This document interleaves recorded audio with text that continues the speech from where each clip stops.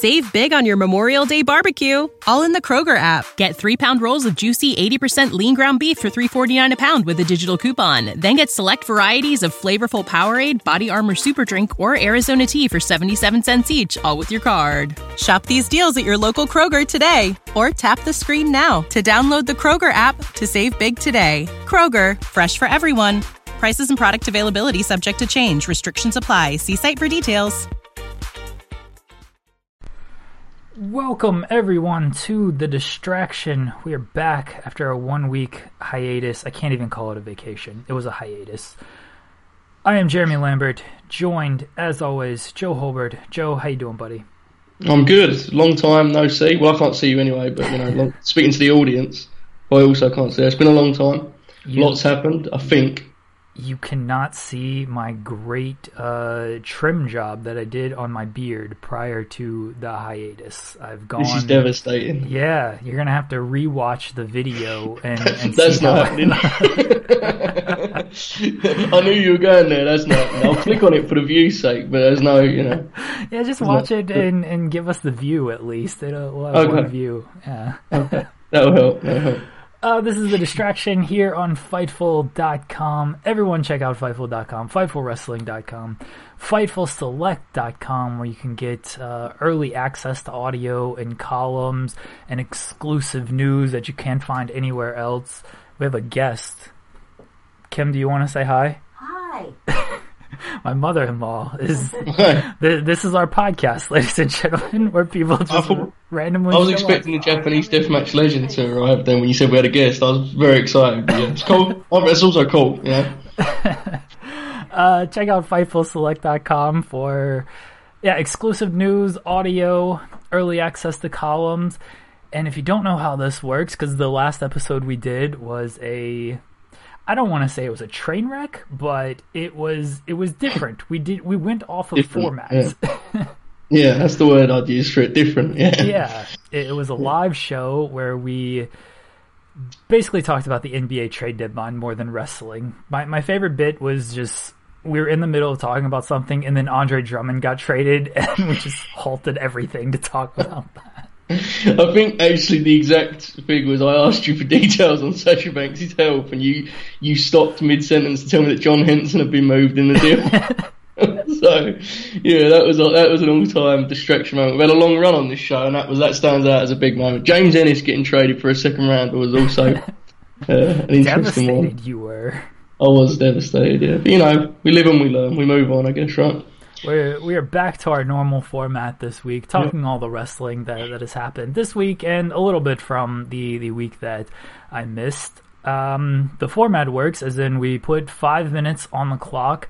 We discuss a certain topic for 5 minutes. We typically don't stick to that topic. We typically go over time, and it's our show, so that's how it works. Yeah, there's no strict time limits here, right? No. This show would get nothing done if there was strict time limits. Most of the discussion takes place at like the 6-minute mark of each topic, so yeah, we'll get there in the end. Trust me. We're all TV time remaining. We have an overrun on everything, fortunately. Yeah, yeah, exactly. It's about the war, innit? We're Aiton's War. We always talk about this. Yeah. We're here for big numbers. The overrun's important. We're going to talk about the latest in AEW, WWE. I don't think we have any NWA to talk about this week. I think it's pretty strictly AEW, WWE stuff going on. They dominated the headlines this week. We are going to start with NXT. Joe doesn't know where we're starting, so this is a complete shock to him. We're going to start with NXT TakeOver Portland, the main event, Joe. Yes. Adam Cole defeats Tommaso Ciampa to retain the NXT title. The big story coming out of this, Jonathan Gargano smacking Tommaso Ciampa with the NXT title, costing him the title, seemingly turning heel, and now we're back to Gargano and Ciampa. Where are you at on this feud? I have takes on this, but I'm going to do a distraction first. I'm going to turn it back to you as the host, and I want you to get your hot takes off, because I know that you have takes on this.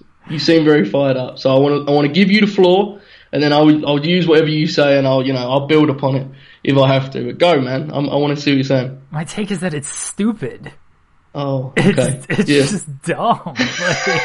In what way? Like, you're not into it, obviously, I assume. No, I watched it and I was just kind of baffled. Like, Gargano was supposed to be the ultimate good. We've seen him as a heel. I think what hurts it is they did the bad heel turn a few years ago with he was the Aleister Black mystery attacker.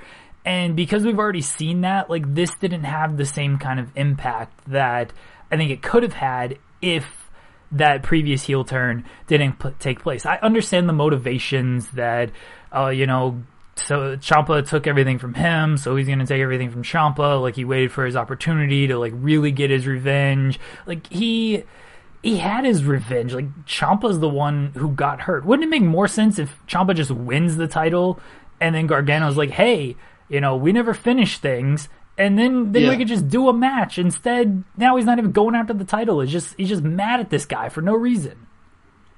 I agree with you. The only thing I would say is that, do you think the angle they did on NXT was like, are they going to try and go shades of grey with this? Because Ciampa was like he had the segment on NXT where he was like out of control and stuff. And is the idea going to be that Ciampa isn't a good guy just because he got hurt? There's like a certain level of uncertainty as to who's good and who's bad in this, or do we think it's just going to be Johnny Gargano is now evil and mean? I hope it's not that. I mean, we'll see. Yeah, Gargano wasn't on television. Yeah. This week, I assume he'll be back next week because Ciampa's facing Austin Theory next week. My whole issue with it is they clearly have Gargano and Ciampa positioned as like a Shawn Michaels Triple H kind of thing, and that feud kind of sucked. Like, let's be honest, the Shawn Michaels Triple H rivalry, the SummerSlam match was great. Everything after that, it was just so drawn out. Like, the matches weren't good, and I feel like we're reaching that point with Gargano and Ciampa now.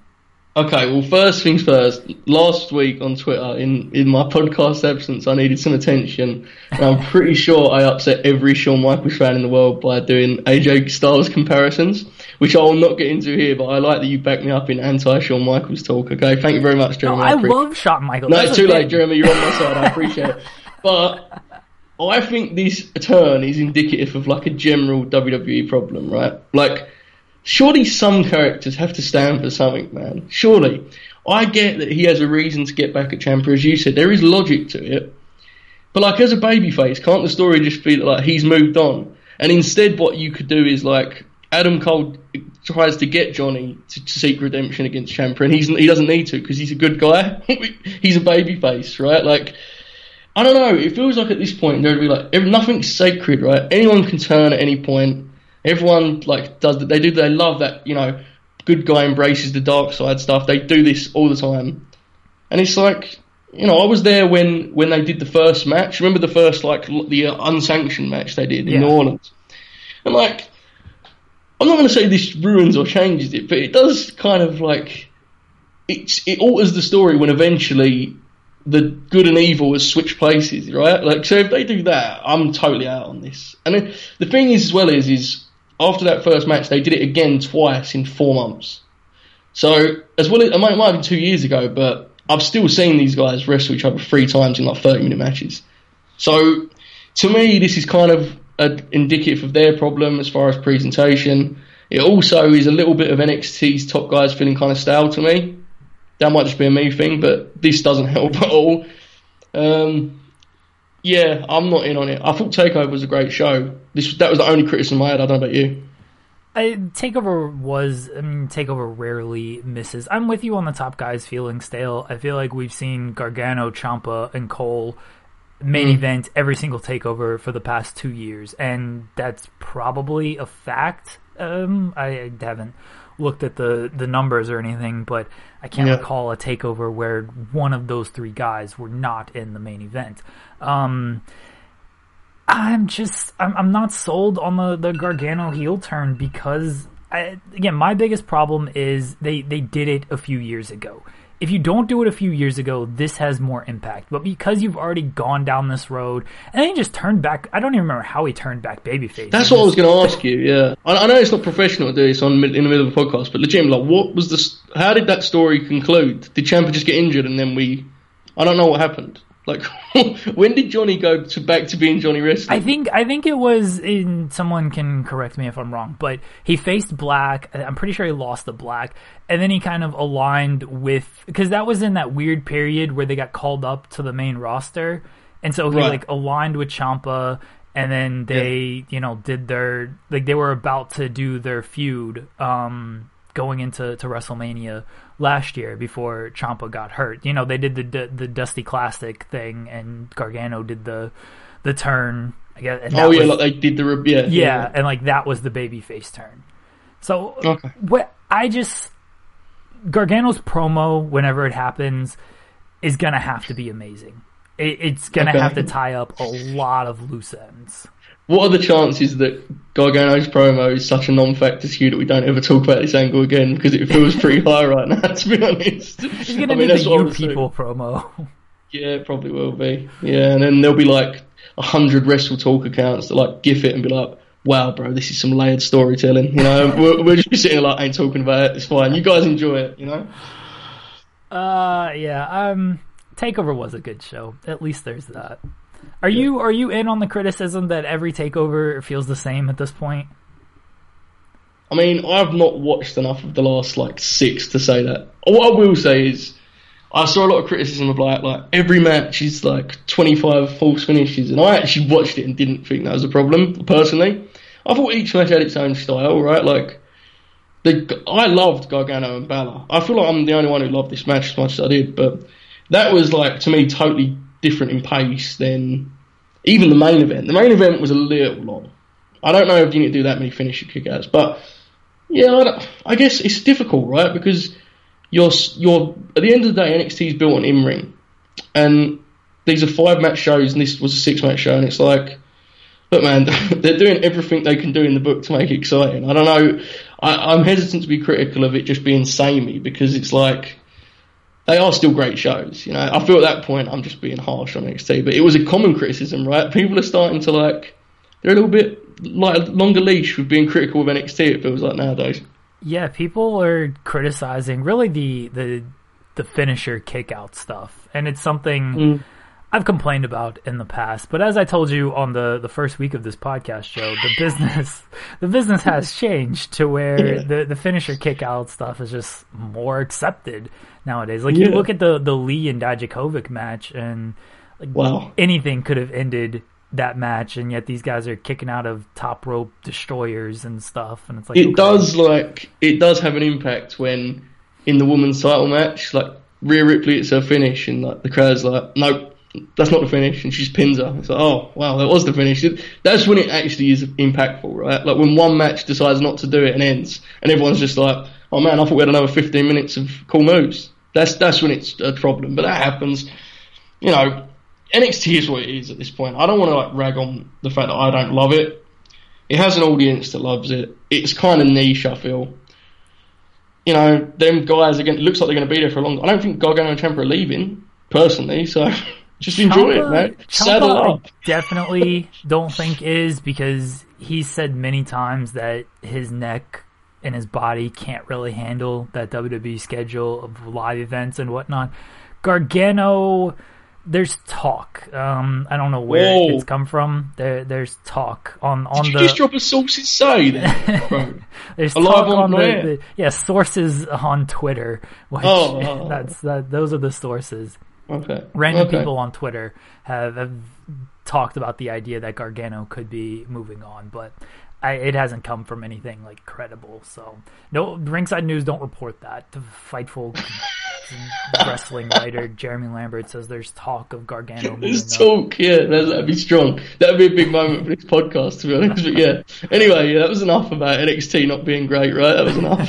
But just let them be. They enjoy themselves. God bless them. Let's move on to WWE Raw.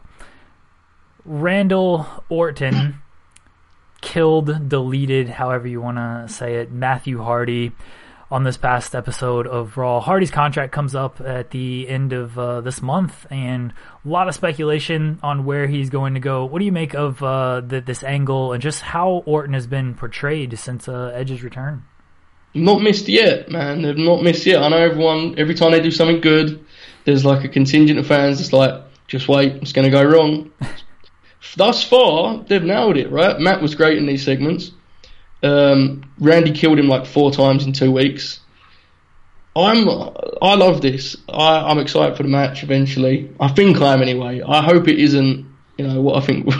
We all have this in the back of our mind where we're like, man, I hope Randy doesn't grab a hold 2 minutes into that match. Like, I mean that in all sincerity. I love Randy, but there's times where... Wouldn't it make sense in this one, though? Like, if he's working the neck of Edge? It depends how he's doing it, right? Like, if Edge is going crazy and he just cuts him off and has to slow him down, it's like, okay, I can get into that. But if they just, start locking up and go, then I'll struggle more with it. But this all, I think it's the best stuff on Raw, right? Because the Kevin Owens Seth stuff is... long. It's good, but it's like... It's long.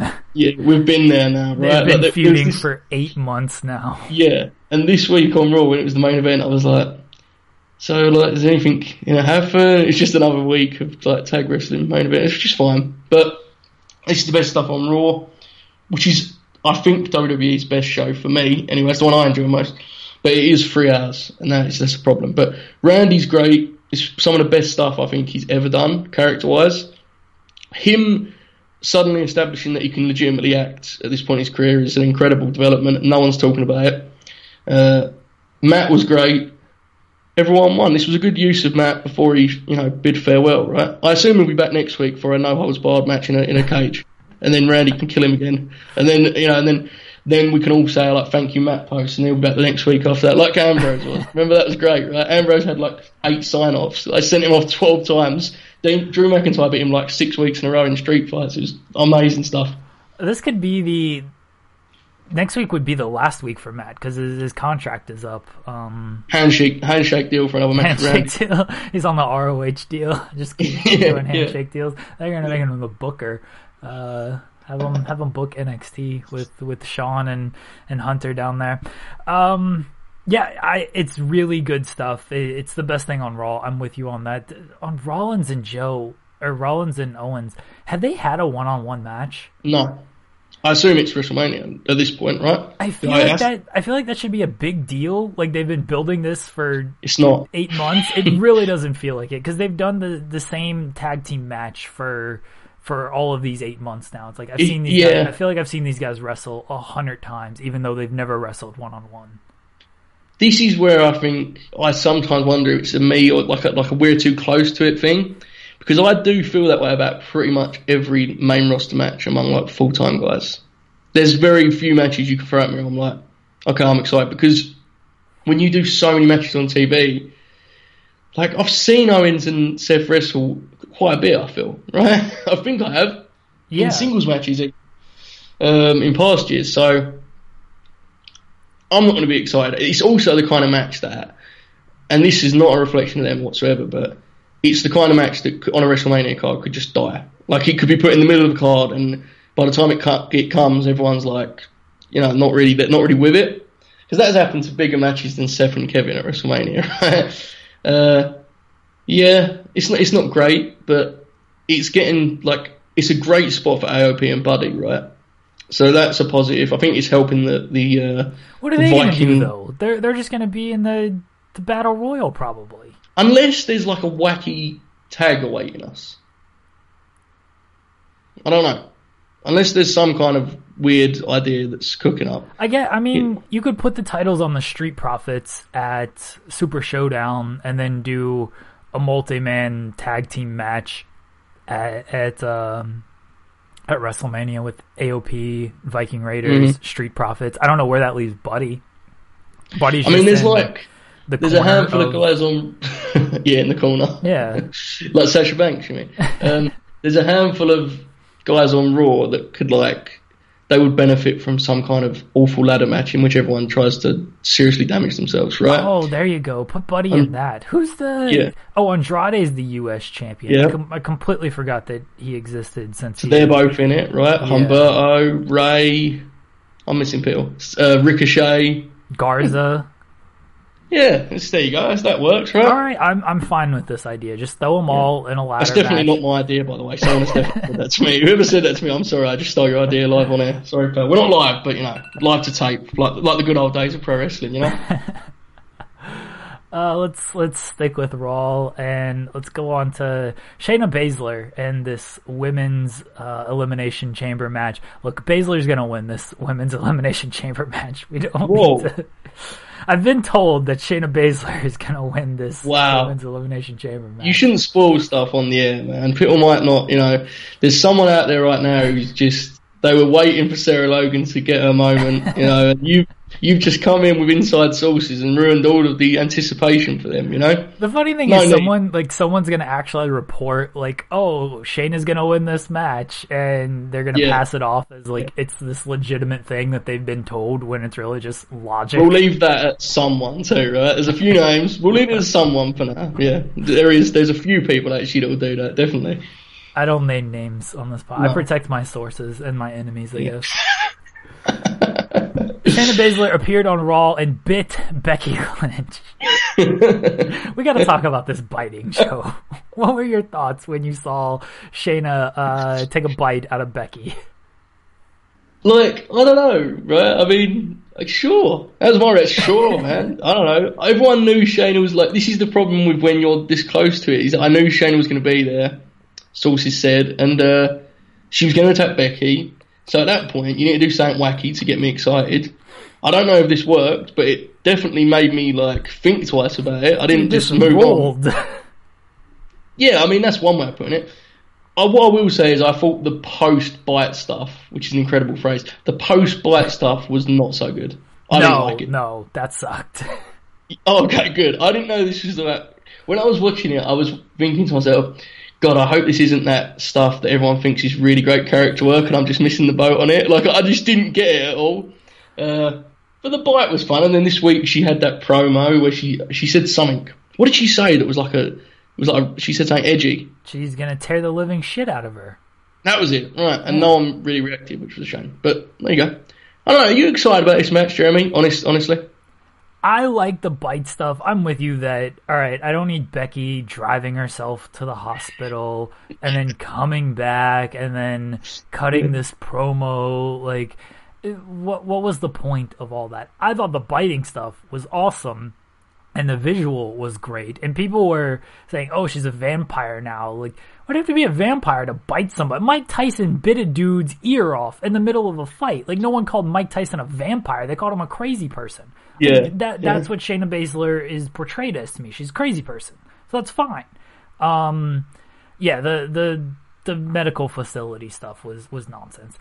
This week was a little bit better. What I don't get is I understand why they're doing the chamber match of, okay, well, this is how Becky gets her opponent. It is very telegraphed. I would rather just Becky be like, you know what, whatever, just Shayna's getting her title. Shayna won the Survivor Series match. Mm-hmm. We have unfinished business. Let's just do this match. You're kind of just doing this Elimination Chamber match because you feel you have to do an Elimination Chamber match. But why doesn't Becky just defend the title in Elimination Chamber and Shayna's in the Chamber match? I don't understand. When did champs not defend their title in the Chamber? I legitimately have no idea why this is happening. Dude, Becky's defended her title 3 times over the past year. I don't get it, because I would then you'd have intrigue as to what happens with Shayna and Becky, right? I don't understand why we can't have the title in there. Well, who are you taking out if you're putting Becky in? Take your pick, Jeremy. How dare you? Look around and say, okay, which one? I mean, look, I like some of them, but it's not SmackDown's division is actually set up much better for a chamber, which is definitely the best part of all of this, right? SmackDown has 8 women that are on TV a certain amount. The Liv and Ruby stuff is fine. I mean, the promo this week wasn't the best. It's bad. Don't say it's fine. It's bad. But the thing is, I don't like to... Because I don't think it is bad because of them, per se. I think it could be fine. But it's very prelim, isn't it? Because it's the aftermath of the Riot Squad. And it's okay, I mean, I like the Riot Squad, but they just lost a lot. It wasn't a big deal to me. But yeah, okay, it's bad. I agree with you. It's the problem with the Liv and Ruby stuff is, Liv comes out... I'm not over the fact that just Liv and Lana had a love relationship, and it was not explained at all. It went absolutely nowhere. Yeah, that was not great. That was not great. She came out and she's like, yeah, we're lovers, and there was no backstory behind it. And now Rusev is teaming with Humberto Carrillo. What's the deal? Why is Kairi Sane not in this match? I don't know if they're still worried about her with the concussion, or like that's the only reason I can come up with. Like, she's wrestled on live events since that match. That's really the only reason I can come up with, is they're trying to protect her because of the injury, the recent injury history with her. I don't have another valid reason on why she's not in this match. I mean, Sarah Logan is in there for some form of Riot Squad visual. So I guess at that point, that's why she's not in it, maybe. I don't know. I have no idea. Look, this is not me being mean, but I would argue on talent, on like stature and star power, this has got to be one of the weaker chambers, right? That's fair, isn't it? I'm not going to be cancelled for that, right, Jeremy? I can say that.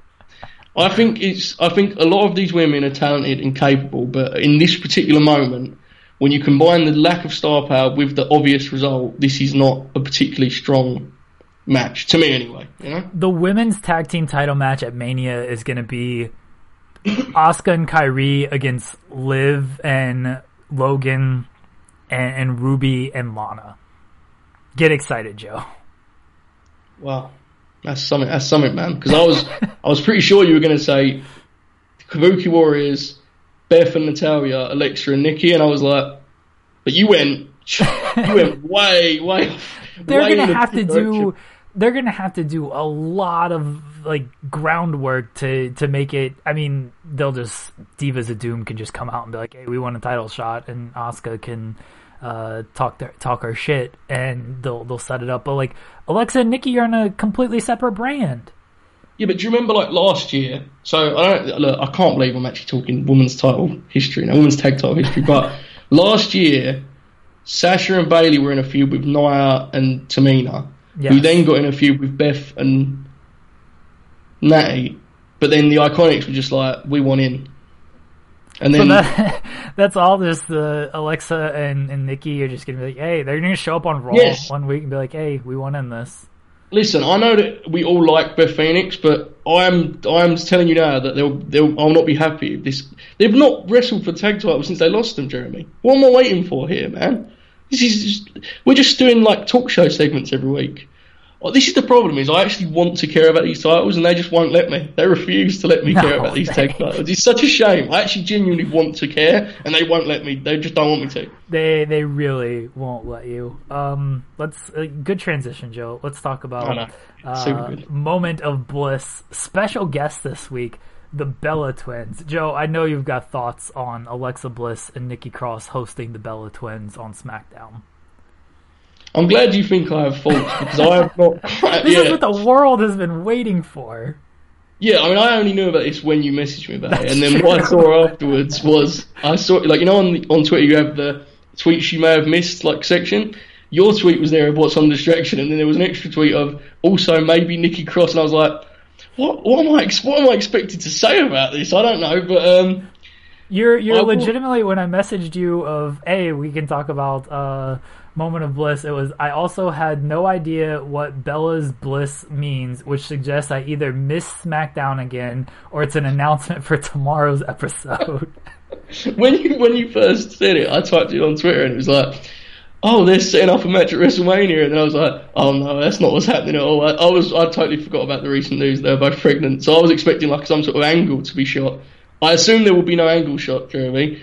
I think, in the interest of fairness, we should use this time to start a dialogue about the Moment of Bliss.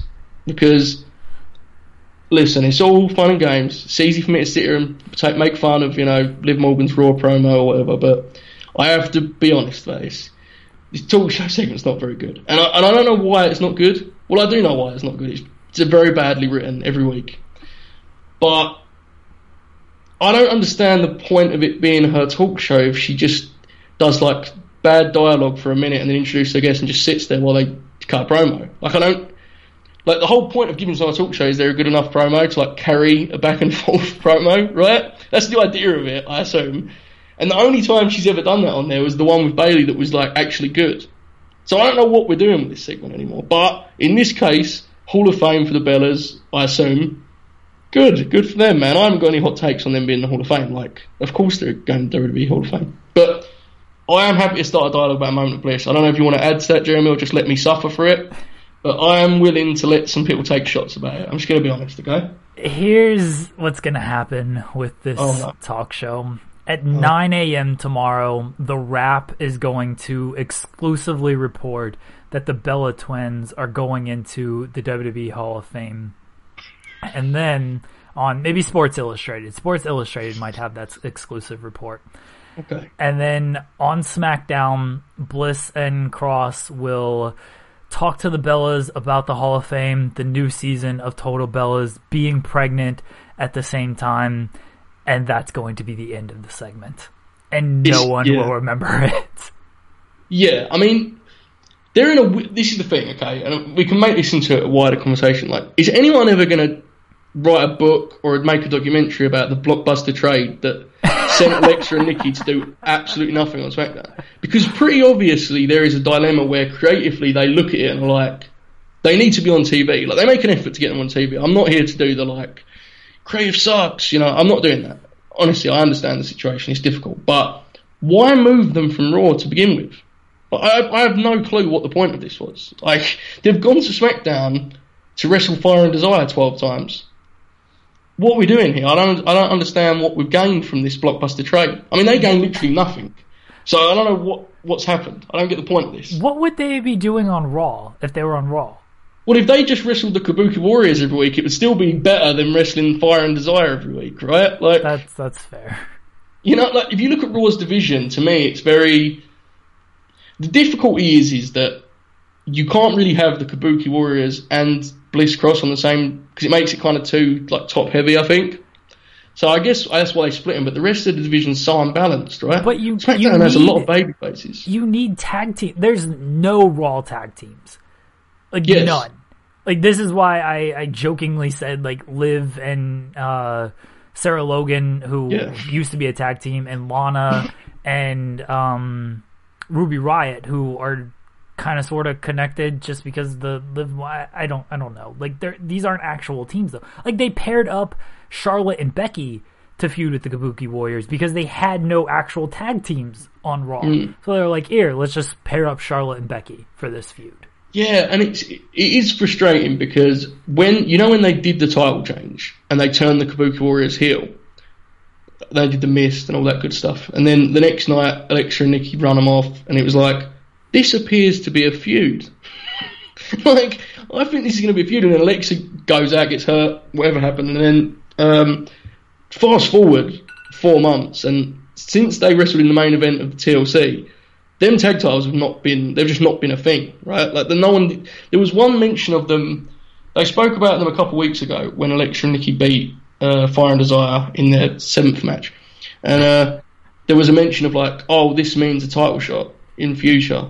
And then they went back to being talk show hosts. So, look, man, I'm not asking for a lot here. Can you just give me some kind of tag team title program? Is that fine, Jeremy? Can I get that at WrestleMania? There's going to be 25 matches on this card. Can I get a tag team title program? I told you what the tag team I know what you told me. I don't want that one. I want one that I would like, Jeremy, okay? I am asking for a little bit more now, I'm going to be honest. But I've waited long enough, you know? Yeah, that's my thing. I just want to know more about this trade. I know we've got a lot of scoopsters on our site, a lot of inside sources. Can we find out the situation here? Can we dig deep? Can we make something about this? Can we make a petition, perhaps? I'm just not sure what happened. Because I like Raw, I don't like SmackDown. I'd rather people I like be on the other show, you know? It's just me. I wish they'd utilize this trade option more and just trade Bliss and Cross back to Raw for future Maybe the future considerations was we can just get them back. That would be amazing. Yeah, that would be interesting, right? They just made a mistake the next week. They're like, traded them back, didn't fit in the rotation. Look, they had too many baby faces, didn't fit. Some people could use this trade option here to get on a different show and get reset a little bit. Yeah, I don't see why it can't be fluid. I don't get why it has to be like a redraft every year. It should just be fluid trades throughout, I think. I've always said, oh yeah, they're going to do a draft after WrestleMania again, aren't they? I would assume. I don't know for certain, but they've done it literally every year, so... Yep, it's great. Yeah, sure, whatever. You're down on a moment of bliss. I just don't think it's good ever, and I want to like it. The thing is, I have to... It used to be good. Wasn't it good at one point? No? Okay. It was good. I'm telling you honestly, there was one segment with Bayley where, like... This is your life. No, not that. There was a moment of bliss with Bayley last year where they spoke about like their history in NXT and stuff. I might be the only person that remembers this, but it was like a real segment where like they spoke like real people and stuff. And it was amazing. And since then, Alexa just comes out and does like a minute of opening dialogue, and it just sits there while the guest does a promo. It's very bad. It's very, very bad. But the Bella Twins one is not a wrestling segment, is it? It's like it is what it is.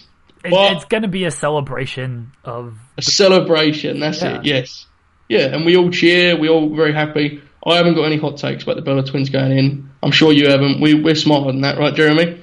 Why are people upset about the Bella Twins going in? I don't know. I got in a lot of trouble once for saying that Nikki Bella was good in an article, so I'm not going to... Oh, man. Yeah, exactly. People get very upset about the Bella Twins. It seems to be a sensitive subject for many people, but... This segment's going to be a real favourite with some people, right? Like, the moment of bliss announcing the Hall of Fame induction of the Bella Twins. So yeah, after it was already exclusively reported by The Wrap or Sports Illustrated. Yeah, no, you're 100% right. That's what's going to happen. But that's fair enough. That's how they do things now, I guess. But anyway, that's enough about a bad talk show segment. It hurts me to do that kind of criticism. I like how you said that they were talking like real people for that one episode. That is a problem, though, isn't it? Like we have to. It's the elephant in the room with WWE that, like, there's just, even, like, the really good promo, women, men, like, most of the time they still sound like totally false, unbelievable characters to me. I don't know. Maybe NWA Power has just ruined that kind of promo for me, but I think even, like, there's very few guys that you listen to and like, okay, that's a real person saying his real faults. Seth Rollins didn't come off as a real person during his sermon on Monday. I had that segment penciled in as a potential topic, and then I was like, nah, we're not going to talk about that. Seth's good in that role, by the way. Like, it's not, it's just that, what you're saying. Like, the way they do things is, there's a certain style. It's not for everyone. And but Seth is good at that. It's just he gets given a lot of stuff that's tough to execute, I feel. We're going to stick with SmackDown here. There's a big Saudi show next week, Joe. Big time. And this is sort of our de facto preview of it, but we're not running down this whole card. Goldberg is going to challenge The Fiend for the WWE Universal Championship, though. Where do you stand on Goldberg? Where do I stand on Goldberg? That's one of the most complex questions I've ever been asked in my years. That's the tough questions around here. It is, right? Because, firstly, I think people definitely don't realise that it was 3 years ago that he did the whole Universal title run. People definitely don't understand or appreciate it when they talk about him. They just book matches assuming that he's as good as he was then, or he's as good as he was in 1998.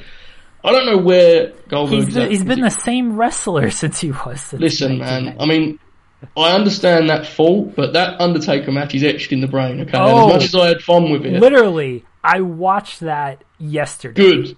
I watch it 4 times a week, most weeks.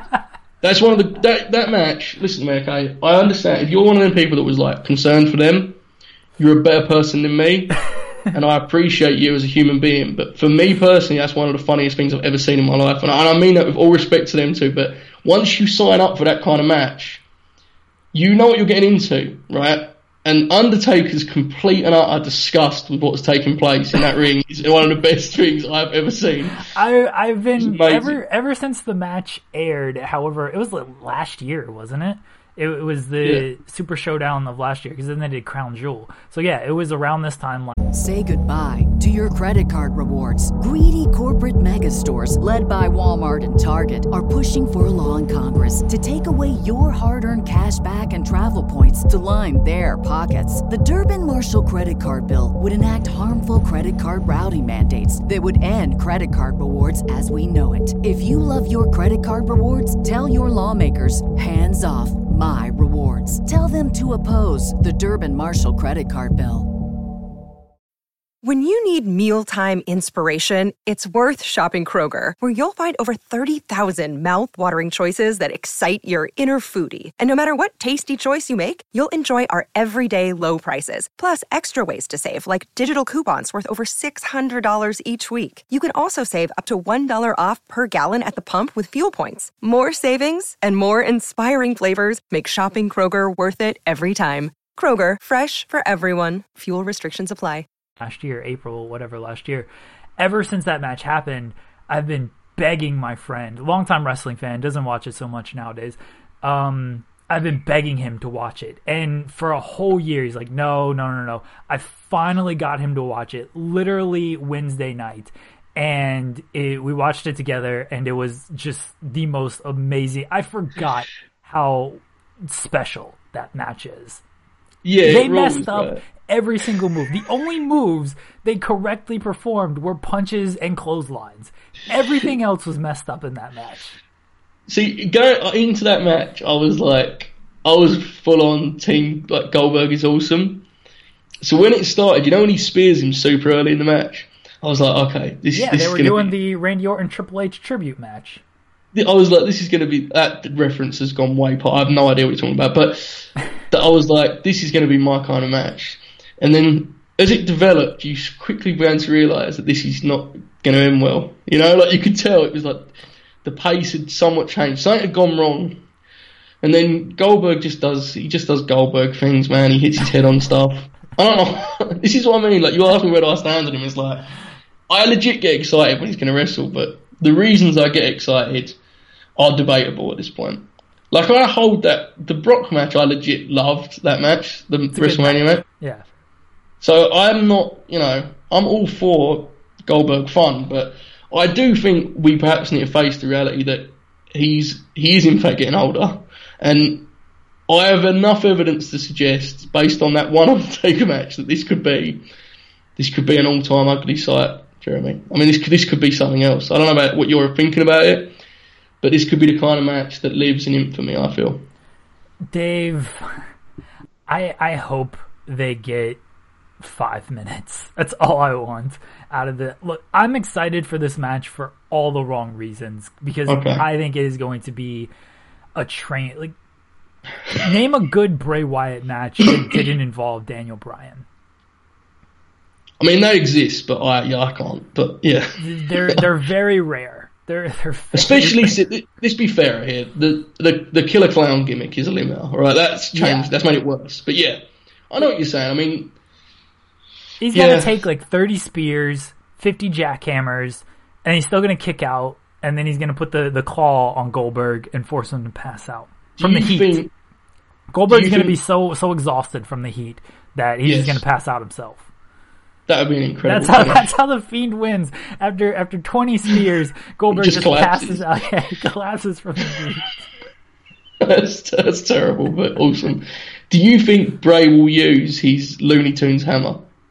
I hope so. I hope they do all that wacky stuff. Like that's what I'm here for. Do you know what there's not enough talk about? And I mean this seriously. When this match happened, we all agreed it was terrible. But 4 months later, people have forgot way too quick about that Hell in a Cell match that Bray and Seth had. I think that's one of the all-time funny matches too. Like, everything about that match is funny to me. Like, the red light, the Looney Tunes hammer, the spot where Seth hit his finish like 25 times and the crowd was just booing him is one of my favourite ever wrestling moments. That whole thing being the blow-off was amazing. It wasn't even the blow-off. They did another match in Saudi Arabia, but... Yeah, they actually didn't they use the hammer in that match? I think Seth actually used the hammer. Yeah, the hammer was a big part of that match, I feel. But, I mean, here's the big question. I know the time has gone, so that's when I save the big questions for. Is there a chance Bill Goldberg leaves with the Universal title or WWE title, whichever one it is. I forget. WWE title. I think it's the Universal title. Brock is the WWE champion.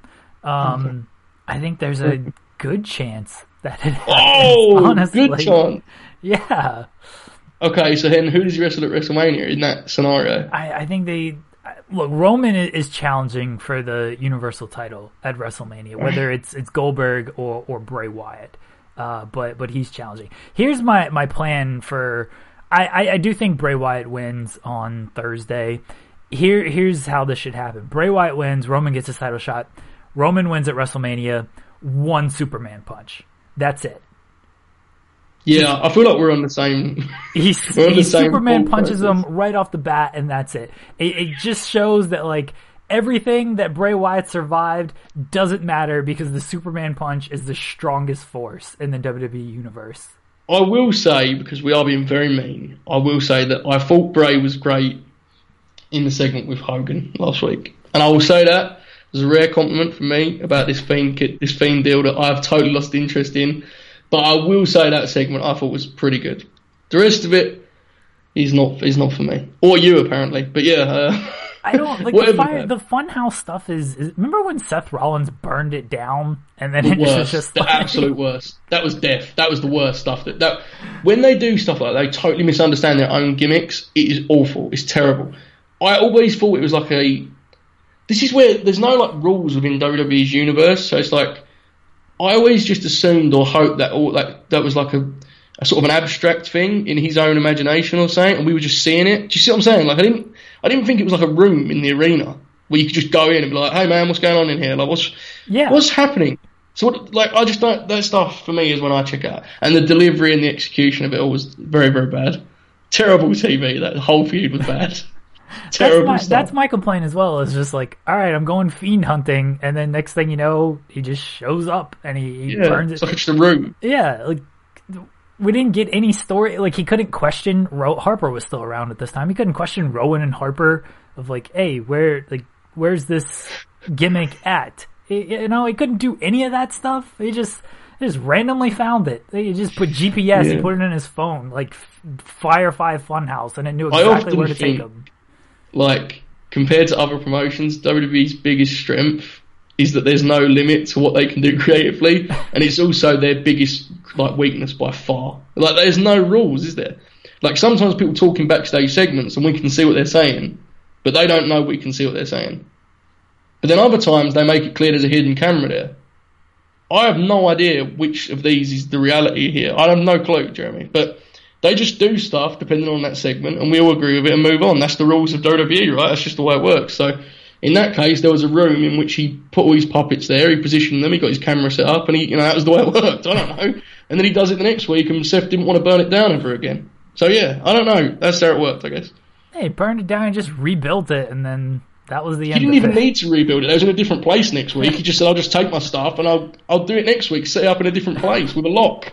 There is no rules to this. They just do what they want, and that's fine. I accept it. I only question it now because we're talking about it on a podcast. Generally, I don't even think twice about it. But yeah, there's some weird stuff that goes on, guys, and we need to talk about it sometimes, all right? That's all I'm saying. Let's move on to AEW, where they have a few more rules in their booking repertoire. Yeah, a few. Just general thoughts on Dynamite, which was another, I thought, great show on Wednesday. This was their best show. I think they're finding their groove. I think it's pretty obvious, right? There's three central things on each week's show. You've got the Mox and Jericho thing, you've got MJF Cody, and you've got the Hangman Page sort of saga and everything that's going on with that. And all three of them are perfect right now. They're hitting the right notes. It's all going great, and generally it seems as though they're using the right talent in the right spots for the last few weeks.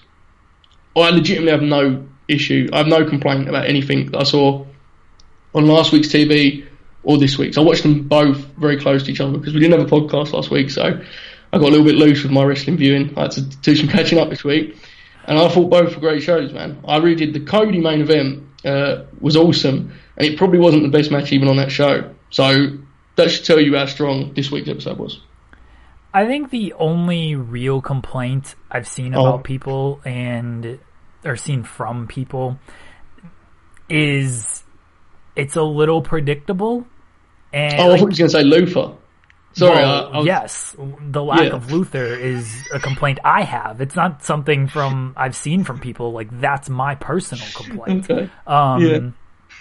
But people have said that it's predictable. Like the Young Bucks won the Battle Royal. Obviously, Omega and Jericho, or Omega and Page, were going to retain. Cody winning the main event. Predictable and pushing the elite guys. My thoughts on that is, like, those are your stars. Like, I actually appreciate that these guys, because they weren't treated like stars to start with. Like, they tried to, like, get everybody over, and by doing that, you get no one over, and that's kind of a WWE issue right now. It's like, okay, Wardlow, fine. Like, yeah, you don't want to completely bury this guy on his first match, have him lose, but he's losing to Cody. Like, whatever. Yeah, he made him look super strong, right? Yeah, so it was exactly. fine. Yeah. Exactly. I don't have an issue with that. That it's predictable is okay as long as it makes sense, and the majority of these stories make sense and don't insult me. I think AEW is clicking on all cylinders right now, and Britt Baker is a better heel than MJF. See, I thought you was going to go a different direction when you said Britt Baker is a better heel than.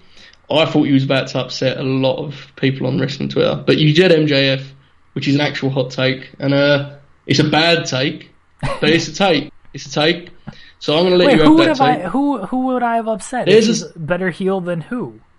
Listen, there's a certain woman's champ that shares a nickname with Britt. Oh. And that's as far as I'm going with it, Jeremy. I don't watch SmackDown, okay? Good point. And if you'd gone that way with it, I'd have just kept quiet. But you've made me bring it up now, so I'm going to go no further. Britt Baker is doing awesome, right? This whole gimmick change has been a revelation for her. She went from being, like, to me, one of the least interesting, I guess, to being, like, one of my favourite parts of the show. And the dynamic with Tony is wonderful. It's the best thing Tony's bringing to Dynamite. And I love Tony, but his whole demeanour, just to be honest with you, just when he's interviewing anyone, like when he was interviewing Nyla Rose this week, like, his whole demeanour is just amazing, right? He's so pro wrestling, that guy. His facials, everything he does, he's awesome. I also think Jim Ross has been better. Is this just me? Am I just being kind? Dude, explain Chris Statlander's gimmick to me, and then Excalibur explains it, and then Jim Ross is like, that's enough of that. What about last week when MJF was talking to Brandy on commentary, and Jim just like, shut up! He started shouting sharp in the middle of the broadcast, and everyone else was just quiet. It was like, what's going on here? I thought that was awesome. I don't know, I think the more Cody, MJF, Jericho, Mox on the show, the better Jim is, because he actually enjoys that stuff, it seems. Yes. During the Battle Royal this week, he seemed to be questioning a lot of decisions he'd made in his life, I felt. But I understand. That was a lot going on there, right? But that was fun. It was about as fun as a tag Battle Royal can be, wasn't it? I thought it was, anyway. I do have to say, speaking of tag teams, I remember the last time we did a show, we spoke about Santana and Ortiz. Santana did a promo about the eye for an eye, and we spoke about one eye for an eye matches, and the answer was it's just a wrestling match. But Santana's promo last week was amazing. Like, that faction, the Inner Circle faction, is super strong as far as talent right now, I feel. And I guess Cobb is like a fringe member. But in Santana and Ortiz and Sammy, you've got like 3 awesome pieces to build around, It's super strong as far as, like, talent and presentation. They lose a lot. Like, Santana and Ortiz both losing to Matt in the Battle Royal. Guevara, he beat Dustin earlier in the year. Guevara, they give him like a couple wins earlier in the year, like, oh, they're turning the corner with him, and then he keeps losing. Like, Cobb, I understand losing to Moxley because Cobb isn't like a full-time guy.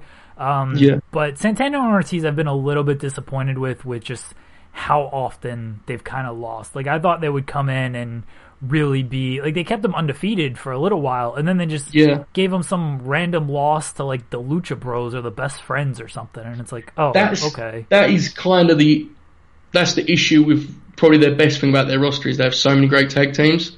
The issue is that they're not going to be there's not one team I don't think they're going to build a whole division around, because they can't. That makes sense, right? Like, you don't want to have a team where you just go, they're the champs for 10 months, they're going to beat everyone. It's like, man, there's so many good teams there.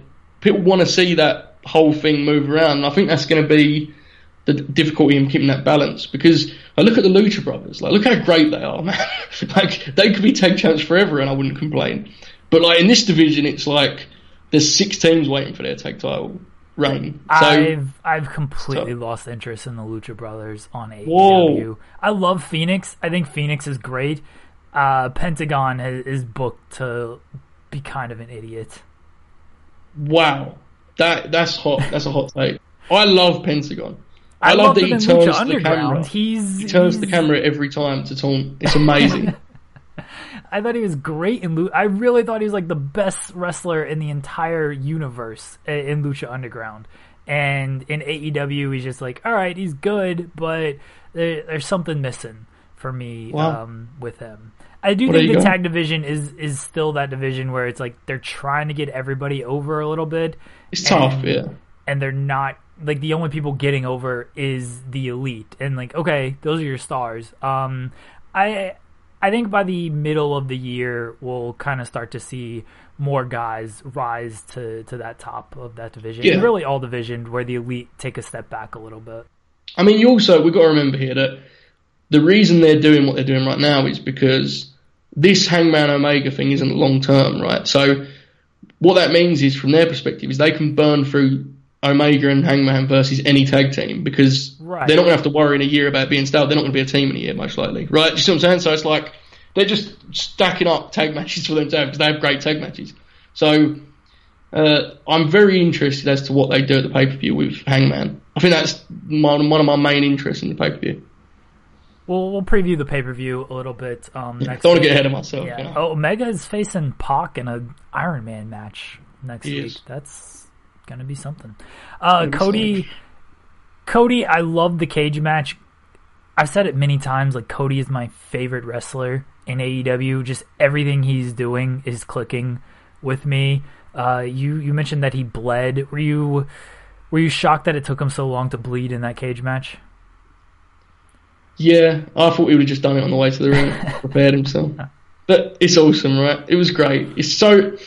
I almost feel like I don't want to say the stuff I say about Cody. I don't want to do the thing where it's like, Cody's such a throwback. But it's like, he really is a throwback, right? Like, I don't know, man. I have no superlatives left for this dude and what he's achieving. He's so much better than I thought he was like 2-3 years ago. Yes. He's the perfect top babyface. Him and Moxley as a babyface, like 1-2 punch, is amazing for any promotion, because they're not the same in any way, but they're both, like, you know, Cody's a better promo, but they're both guys that can cut great promos and they can have great matches. And they've got star power.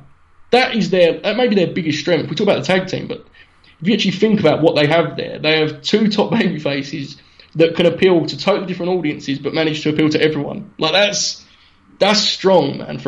I think sometimes we forget, and this is fair, because, you know, they're on TV, we criticise them like anyone else, but they are still like an upstart company. Like, this is crazy how I sometimes look at their roster and I go, okay, there's not that, you know, some of these guys aren't TV ready, and it's like, man, their top scene is pretty good for considering all of the circumstances, right? And Cody he's the crown jewel to me, you know, Saudi Arabia reference. He's the crown jewel, Jeremy, right? Like, he's so different to everyone else on the show. Pentagon and Phoenix versus Hangman and Kenny was like this wild match, and then comes Cody, man. He's going to do a cage match, and you're like, this is an 80s match. And then he does a moonsault off the top of the cage, which makes you terrified. He's doing everything. He's perfect top babyface right now, I feel. There's no one better. I honestly don't think there's anyone better at that role in wrestling. Oh, I'm with you. I had Cody as my, I guess, wrestler of the year. Like, match quality, okay, not as good as, especially last year where he like wrestled 5 matches the entire year. Had some good ones though. Yeah, his ratio was very good. Like, he had some. I mean, the match with Dustin was amazing. Top 2, top 3 for me match of the year. Yeah. but just like his whole performance and presentation is completely tops for me. And yeah, I never would have thought this 2-3 years ago when he was just in New Japan or Ring of Honor. Like, it really felt like he was like playing wrestler. It took him a while, I think. But in AEW, like, everything's clicking with him. The whole thing is just, it's an example of like how important creative is and presentation, in the sense that I was never an Ambrose guy when he was in WWE. I never really cared. I never ever cared about Cody in WWE, or in, as you said, Ring of Honor. I didn't care. And it's like, there I am excited about Cody Rhodes versus Wardlow. Like, I have no idea why this happened, when it happened, but present guys a certain way, and eventually, like, it's pretty easy to be won over by pro wrestlers, right? Like, so many of these guys are great. It's just a matter of shining the light on them in the correct area. That's really what it is. And it's interesting. We talk about WWE, and it's like, and I don't like to do the constant comparisons, but it is interesting. We said earlier, Kevin and Seth, like, neither of us are excited about that match. And it's like, we got more fired up to see Cody wrestle a big muscly man in a cage. You know? Like, I don't know why. That's just the way it works. But that's where it's heading. We didn't know anything about Wardlow. He's just nothing. MJF's right-hand man. It didn't even look that, like, when he was in the cage against Cody, it's like, this guy's not even that big. Like, they're the same size. Before this week, he was just in a suit, so it's like, we didn't even know how big this man was. And there I am, I'm excited. I'm getting sentimental as he walks to the ring in Atlanta. It was like, I don't know how, it's the same thing as, you know, we haven't spoken NWA this week, but it's like, Nick Aldis. Like, imagine telling me I'd be fired up for Nick Aldis versus Tim Storm. Like, but if you present guys a certain way, you can quickly fool me and convince me that I care, and I'll care, man. I'm all in. I can't believe how much I enjoy Dynamite right now. I did not expect to. I've got to be honest. I've never ever enjoyed like the Elite series on the YouTube, so I kind of didn't think it would be for me. I think the show's really good right now. Like, I really, really enjoy it. Real quickly, because we have one more topic to get to, but we've got to mention this. We have one more week of Dynamite until the pay-per-view, so this is our last show before the go-home Dynamite show. Do you think MJF calls upon what's left of the Nightmare Collective to go after Cody and now Brandy, who has... I mean, we were on hiatus while Brandy just completely turned her back on the Nightmare Collective. That was disrespectful, man. We're a family, right? We're all rooting for each other here. And then, you know, Cody gets beat up a couple of times and it's like, okay, she's out. Like, what? Well, we're all in this together, right? I was devastated. I think MJF knows what to do, though. He might be a little bit upset about what you said about Britt Baker, but I think he knows when you want a job done in All Elite Wrestling, there is one group, but there is, you know, if we're going to be specific about this, there's one man that will do the job. Yes. Quite literally. And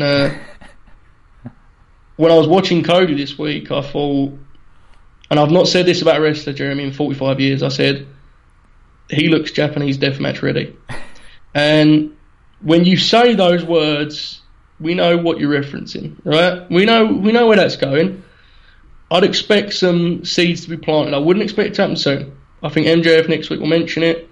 We'll maybe get a little tease, but I'd imagine by their August pay-per-view, I'd imagine we'll be on the road to a Japanese deathmatch. That's sources say. You can take that as a confirmed story. Run with it, Ringside News. I'm happy for you to take that one.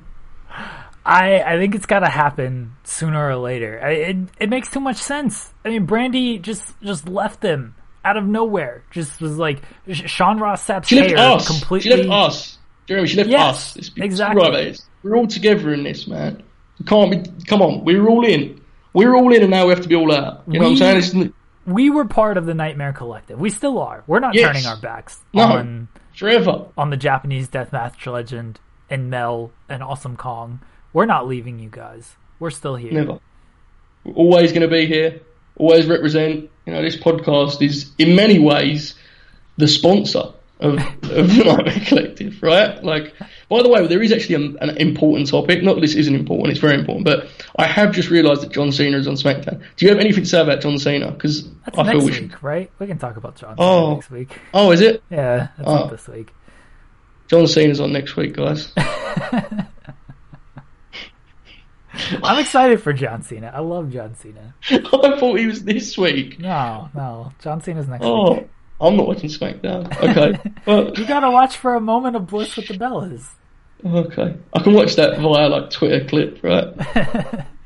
Last topic here, because it wouldn't be our podcast without some NBA talk. NBA All-Star Weekend was this past weekend. Changed the format of the game. Obviously, you had the dunk contest and the three-point contest. Joe, any thoughts on anything from NBA All-Star Weekend? The game was awesome. Right? That's my only take. Can we everyone collectively apologize to the point god, Chris Paul? Because he was the one who came up with this idea. And everyone buried him for it. And then it turned out to be the best All-Star game in history. Okay, but in absolute fairness, like, shouldn't we have all just thought about it for a minute and think like, okay, this could actually be good? Because it quickly became clear to me as I was watching it, this was always a good idea, and we were all idiots for pretending it wasn't. I didn't understand. I was watching it, I was thinking, okay, so now they have to play harder in the individual quarters, which kind of happened in the first three. Let's be honest, it wasn't hell for leather. They played a little bit harder, especially in the last few minutes of each quarter. And then the fourth quarter thing was like one of the best quarters it was awesome, right? It was chaos. Kyle Lowry was taking charges. He was. Do you not think... Look, I like Kyle Lowry very much. Do you not think it was somewhat questionable what Mr. Nurse did down the stretch with the... Like, their final plays, I'm pretty sure, were posting up Siakam, which felt... I wasn't sure about that. You know, Lowry was in there the whole quarter. Their crunch time offense wasn't... I didn't like the lineup they went with. Like, you look at the star power and kind of the individual players on each side, and this is no offense to the guys on Team Giannis. Like, Team Giannis, great. Kyle Lowry, very good player. Obviously an all-star. Like, no one thinks of Kyle Lowry as like a top 10, top 15 guy. You know what I mean? Yeah. Same with Kemba, another great player. Like, probably not that guy. Siakam is like his second good season.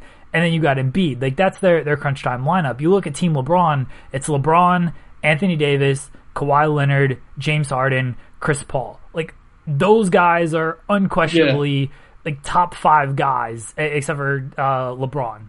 Like, everyone else is top 5.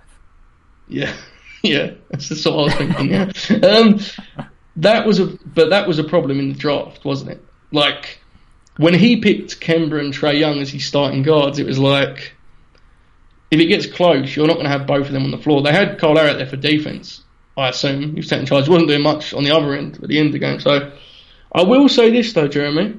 There was slight optimism for me in the sense that Embiid appeared to be their most capable closer at the end of the game. Now, granted, they didn't win the game.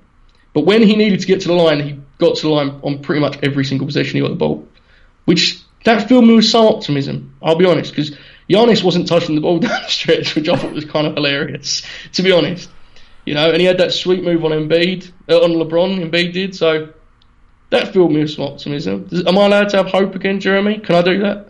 Sure, if you want to have a takeaway from an all-star game that didn't mean anything. Listen, it meant more than most of the games we've lost this year. But you guys still lost this game. I didn't lose anything. Ben Simmons was on Team LeBron, okay? Was he on Team LeBron? He was, yeah. Okay. He had that putback dunk where he slipped afterwards, and I was pretty sure he broke his ankle for about half a second, which was one of the more scary moments in my life. But this game was awesome, though, right? Did you see future dunk contest champion Chris Paul throw down the alley-oop? Yeah, I did. I also see him throw legitimately about 10 alley-oops in the air in the second quarter of that game, where it was his only intention every time. How great is Chris Paul? Can we talk about Chris Paul for a minute? Sure. I know you want it, Jeremy. How great is he? He's awesome. Isn't it fun that we all get to just enjoy Chris Paul? We all just, everyone, even the cynics, are like, man, how great is Chris Paul? That's fun, isn't it? We get that enjoyment, you know? Chris Paul did like the biggest babyface turn I've ever seen this season. It's great how, like, perception changes so quick too, right? Like, he plays great for OKC, and then there was that big feature that came out that spoke about, like, how great of a leader he is. And I'm looking at this feature, and then I go back to the tweet, and everyone's like, everyone just, all of a sudden, everyone that talks about Chris Paul is a massive fan. And I just remember thinking, man, last year this would not have been treated the same way, right? Like, people hated, like, every time someone was posted about Chris Paul, it was like, loser, injuries, you know, Brandon Ingram punched him in the spine. I love Chris Paul. He saved the All-Star game. The thing with Chris Paul is, like, people have never said anything bad about his game. Like, everyone loves Chris Paul's game. It's just, he chokes in the playoffs. He gets injured.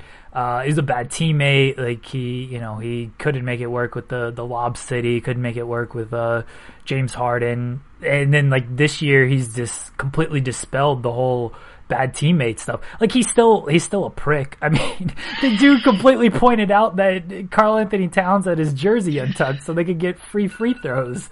That was awesome. That was awesome. That legitimately turned around the OKC season. Like, they were not playing well before that, and then that victory led to, like, them winning 8 of their next 10 or something, and they've been on a roll ever since that game. I'm so ready for you guys to make a run. I'm so all in. I'm so ready for you guys to play Houston in round 1. Is that possible? Or is that totally off the ball? It's honestly, it's possible. It could be a 3-6 matchup. It could potentially be a 4-5. 3-6 is more likely, but 4-5 is... It's on the table, but I wouldn't say it's all that likely. I mean, if that series happens, Chris Paul in the fourth quarter is definitely the best closer in that game this year. Oh, right? Look, I don't think this team's winning in the first round, no matter who they play. You think they're winning the finals, Jeremy? That's right. I agree with you. Yeah. Carry on. I don't think this team's winning in the first round. I feel more confident against Houston than I would against any other team in the playoffs. Really? Wow. I love Houston. I actually love what Houston is doing with just this 100% small ball take 53s, 63s a game. Like, I think it's actually kind of genius because, why not? Like, the math works out and it spells disaster for any team in front of them. In the playoffs, I just don't know if that's going to be as sustainable as it is. Like, regular season it works because you're playing inferior talent, your teams don't have as much time to scout and everything. Playoffs, you can really hunker down and see how to kind of stop that stuff. And like that, this has been the story essentially James Harden's entire career. Like, people have just kind of figured out, all right, this is what you have to do to him in the playoffs. Same with Russell Westbrook, is you figure out how to play these guys in the playoffs, and that's why they haven't had the success people think they should have. I think Denver could be an interesting series for you guys. Denver always beats us. Literally ever since Westbrook hit that game-winning shot from half court where he set the triple-double record, I'm pretty sure OKC's never beaten Denver. Well, that changes my mind slightly. OKC sold their soul. Like, Westbrook sold the entire soul of the franchise to hit that game winner on that night and have it be... never to beat them again. Yeah, to just never beat them again. No, I just think that series would be interesting because Denver are a very interesting team in general, right? Because they're an excellent team, but no one seems to respect them as a playoff threat, which may just be super mean. In fact, I think it is actually very mean because last year, they lost in 7 to Portland, right? Last year? Yeah. Like, it's not like they got swept or bounced. They lost to a very good team with experience that is not so good this year. I could see it being interesting. It'd be interesting to see Steve Adams trying to get physical with Jokic. I feel that could be fun. So I think that would be a decent matchup for you guys as underdogs, I prefer Houston, especially Adams with, everyone says James Harden, great post defender, all the numbers back it up. Like, stick Steve Adams on him. Yeah. It's not happening. Yeah, you put Steven Adams on him, okay, I'll take my chances with James Harden banging with Steven Adams. So he is good at it, though, I must say. He doesn't really get a lot of credit, from the media guys. He's always on Twitter. People have been talking about on Twitter for a while now, right? You'll see a 10-second clip of him holding up a center, and it's like, look at this, first team all defense. The Rockets account loves the tweet that it's literally the only defensive clip of James Harden they show. They do the little SpongeBob meme. They can't play defense, and it's always him defending in the post. It's never one-on-one defending or anything. I love that the All-Star game talk has just turned into us previewing Oklahoma City's playoff hopes and talking about Chris Paul as well as James Harden's post defense. That's very distraction-esque, isn't it, really? Yeah, we're on topic here. Look, this podcast started with a run-in by my mother-in-law, so... True, yeah. True. When you said a guest, I honestly... anyone could have been jumping in this Skype call, because I didn't know if it was an actual guest like standing next to you or it was coming in the call. I didn't know what was going on. I can't see anything either, so yeah, that was fun. I just turned around and she was there. I was like, oh, okay. You never know what's going to happen on a distraction, right? You never know. We're working on some guests. I promise you we are working on some guests. Big guests. Yes, very, very big guests. All right, Joe, anything else we need to hit before we wrap things up here? No, I do have some advertising to do though, Jeremy. Okay. Next week is pay-per-view week. Yes, so we've got the Saudi Arabia show and we have the All Elite Wrestling show that I can't remember the name of right now. Revolution, thank you very much. Next week, we're going to share the love on the feature front, okay? This is not confirmed or cleared, but this is my idea. I will be doing a feature about a wrestler on the Super Showdown card and one on Revolution. So if you would like to suggest names, I'll tell you the front runners right now. Bill Goldberg could be getting a feature. Exciting. And Hangman Page could be getting a feature. Also exciting. But I am open to suggestions. This is the first AEW feature I've done. And Bill Goldberg is a feature that I'm basically want to do just because I'm not sure I could pull it off. So that's my advertising. Features are back next week, and yeah, that's that. The thing with the Goldberg feature is you could make it just like 300 words and be like, that's my tribute to Goldberg. It's a metaphor to Goldberg. Yeah, bro. Exactly. It's symbolism. Get it? Exactly. Yeah. So you just do that. If you do a Hangman Page feature, please mention that he has a big dong, because he wanted that known when I interviewed him at StarCast. And I think on the latest Being the Elite, like they did the whole blackout gimmick, from the waist below, and like the blackout bar like went all the way to the floor. So okay, I mean, I'm gonna be honest. I consider myself pretty skilled at working like references in to written work. That could be a challenge for me, unless I just lash it on as a final paragraph on its own. Could do that. Just end it. Just that's your closer. Like Andy has a big dong. Yeah, that's fine. Maybe. Hey, listen, I'm always open to suggestions unless they're bad ones. So we'll see how it goes. Okay? If you want to read Joe's features early, sign up to Fightful Select. Again, you get exclusive news there, extra audio, get Sour Graps with Alex Pulowski where he just hates everything. Q&A sessions with Sean Ross Sapp, and early access to columns like Joe's columns, and I believe like the AEW Power Rankings, which are up right now. As you listen to this, you can also... I hear there's a lot of inside stuff in this one. A lot of inside stuff. Listen, a lot of heat on Jeff Cobb. Yeah, not sure if Jeff Cobb... Look, this is a spoiler for the column that you've hopefully already read. Someone from AEW told me that Jeff Cobb, their response when I asked about, what do you think about Jeff Cobb? They said, this isn't PWG. That's all I'm saying. That Jeff Cobb, after last night, he's got to realize he's in the big leagues with AEW. That post defense ain't going to hold up in the big leagues. Not at all. Man, that's big time. I didn't know that story was going to break, and that's going to be a big deal when that drops, right? Yep.